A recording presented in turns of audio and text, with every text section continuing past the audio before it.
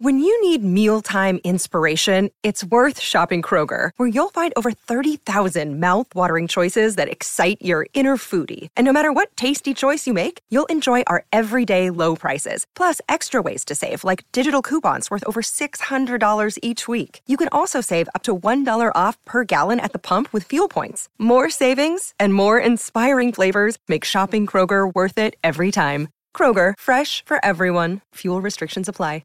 Another day is here, and you're ready for it. What to wear? Check. Breakfast, lunch, and dinner? Check. Planning for what's next and how to save for it? That's where Bank of America can help.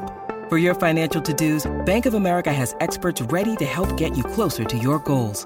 Get started at one of our local financial centers or 24/7 in our mobile banking app.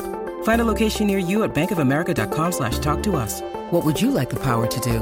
Mobile banking requires downloading the app and is only available for select devices. Message and data rates may apply. Bank of America N.A., member FDIC. Hey, Geekscapists, I'm here with Walking Dead artist Charlie Adler, and he just got done signing 100 posters of Dock of the Dead here at the Geekscape booth at Comic-Con. Charlie, how does your wrist feel? Oh, my wrist is fine. I've had much worse experiences. Now, listen, Charlie, why did you agree to help us out? I think it's for a good cause. You agreed that you'd sign these posters if all of all the proceeds from the sale of the posters went to Greenpeace, because they're great. But no, because it's no secret we make a ton of money doing The Walking Dead. So anything I can give back, to various charities. All the stuff I'm doing here is for. I'm doing various other signings. I'm doing it all for various other charities, and it's a minimal effort required for me. So somebody else should really benefit from it. Now, who thought? I mean, it was Robert's idea to start The Walking Dead, correct? Yes. Like, it was Robert's idea. When you came on board, did you think that it would turn into what it's turned into? Because this is a phenomenon. Oh God, no! Of course not. I mean, who in their right minds dreams up a project and then sort of instantly assumes that they're going to make it huge? I mean, I know it's a hoary old cliche, but of course we didn't think it would become, what it is. I mean, the Christ's sake, we're here at San Diego Comic-Con 2012, and there's at least 3 booths promoting Walking Dead as a major thing. It's just unbelievable. Now, is there anything from your pre-Walking Dead life that you miss? Like in the anonymity, what number Comic-Con is this? What number Comic-Con is this for you? Yeah. Probably, I might even be into double figures now. It's at least 9 or 10, something like that. Okay, so there was a time that you came to Comic-Con before The Walking Dead. I mean, you were just able to walk the floor. Do you get swarmed now, or do you still have a relative anonymity because you're the artist and Robert's the one who kind of is putting himself out there? Well, Robert is the one that does, what's he called, the Talking Dead. So Robert gets on television. I mean, I'm lucky because I get the anonymity. I can walk around and, it's kind of weird. The more I gravitate towards the Skybound booth, the more people sort of notice me, because obviously that's where the comic is based. So generally the people who are sort of milling around the Skybound booth will be comics people. The further out I move away from that booth, especially if I go and hang around more like TV-centered booths, I could be anybody. So it's kind of interesting, but it's a good thing, because you can, if you fancy getting your ego massaged, you just go and hang around the Skybound booth a bit. If you've had enough of it, you just move away. Is there anything at Comic-Con that you've bought? I mean, what do you geek out on?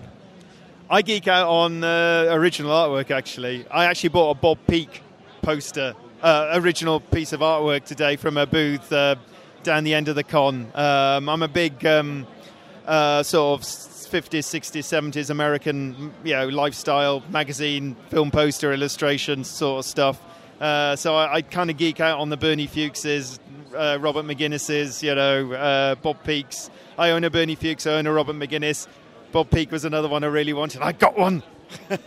Now, do you see those influences coming out in your work in The Walking Dead? Do you get your chances where you're just like, I'm going to do a little bit of this, a little bit of that, and kind of mix it up a little? Because The Walking Dead, I mean, the setting of it is about a bit of Americana. Yeah. And there's a new Americana that you guys are presenting in The Walking Dead, because the zombie epidemic is not going to end, and now they're living in it.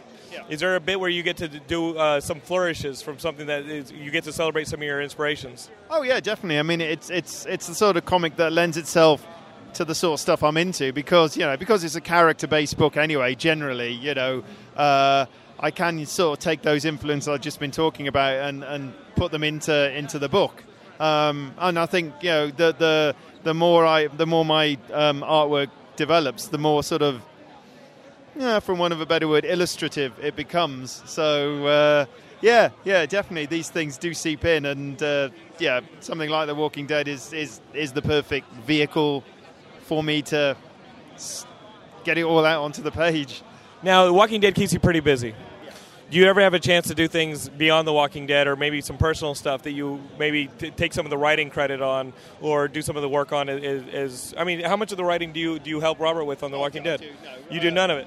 I mean, Robert and I work in our own little, bubbles. I mean, we work really well together. We've been working together for 8 years solidly, so we know how each other ticks. But at the same time, Robert does the writing. He's the expert at that. I leave him alone at that. I do the artwork. I'm the expert at that. He leaves me alone on that. So that's fine. Rob and I are actually doing another project together called The Passenger, which he announced last year at Comic-Con. But because of Walking Dead 100 and everything, it's kind of unfortunately had to take a bit of a back seat. I've been working pretty much flat out on Walking Dead for the best part of 6-7 months. But The Passenger is, and it will be finished. It's a European-styled graphic novel, one-shot album. It's going to be co-published by Delcourt in France, who are a massive European book publisher over there, and they also published the French version of The Walking Dead out there as well. And but that's another sort of thing I really, really like is European, French, Belgium, bande dessinée albums. It's another big thing of mine. So to do something with Robert, basically for France, even though obviously we publish in English through Skybound Image as well, is a really good and exciting thing for me too. Okay, so when you're not involved in The Walking Dead, it seems like one day out of the year, maybe, if you're lucky. Yeah. When you're not involved in The Walking Dead, like what do you do? Like, do you play video games? Do you listen to music? Do you vacation? What's it like being Charlie Adler outside of The Walking Dead? What do I do? Not much. I play the drums. I'm in a band, so that takes up sort of a bit of free time. I've got a wife and 2 children. That takes up the rest of the time. That is my hobby, I suppose. Is I do listen to a lot of music. I love music. I'm a big music fan, and I play music as well. So I suppose that's my other passion outside of my children. All right, give me the John Cusack top 5 you want the audience just to go out there and be educated by. What are the bands that you wish the Geekscape audience maybe knew about that maybe they don't know about? Like somebody like, you got to listen to this. If you were John Cusack in High Fidelity, what would you be shoving down our throats? It's always a pointed question, that, because I can never give you my top 5 albums or anything, but I can give you the last things I bought, which is always a good indication. Well, actually, there's one band last year that I know. Actually, I'm going to change it. Last year there was three albums I really got into last year, actually, which I did. I don't know why, because I just remember them because one was at the beginning of the year, one was the middle of the year, and one was the end of the year, and at the beginning of the year, I bought an album by a female singer-songwriter called Anna Calvi, which is brilliant. Middle of the year, I really got into Janelle Monáe, the sort of soul sort of singer, which normally isn't my kind of thing, but she's absolutely bloody fantastic.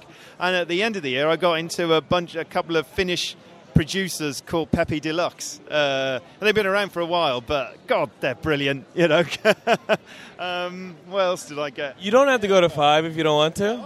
Right. Was Janelle Monáe the girl that was on that one Fun song that did really well, the We Are Young song? They had a female kind of bluesy singer who did like a sort of a guest appearance on a hit song. What was the band though? Fun. Oh, Fun. No, not really familiar with Fun, okay. But they.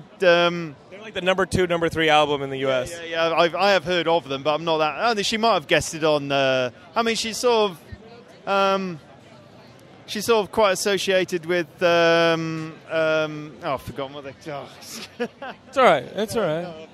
That's been a long day. It's been an exhausting day. I had to host a panel last night, and that was The Walking Dead. Like, it was an 8 o'clock panel, and I just don't think Comic-Con should do 8 o'clock panels. No one wants to sit in them. No one wants to host them, speaking for myself. And they're really hard. I mean, if hosting a panel is throwing a football up the field and trying to make sure all the panelists are on the same team, it was herding cats. It was the Puppy Bowl. In the U.S., during the Super Bowl, the Animal Planet shows the Puppy Bowl, and all the puppies are just running around crazy.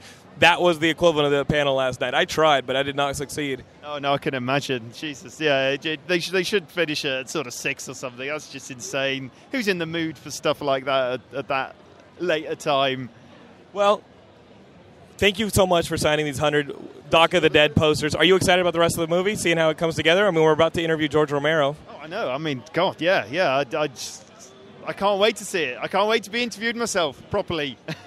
We'll interview you properly, all right? Yeah, no. I know what you're saying. We're going to put a nice light on you. We'll make you look gorgeous. Yeah. Alexander will ask some highfalutin questions. I'll probably ask a couple stupid questions, and then we'll make this movie. Excellent. And we'll all, and then because people have seen your face, your anonymity goes out the window next time you walk Comic-Con. So sorry about that one, but it's coming.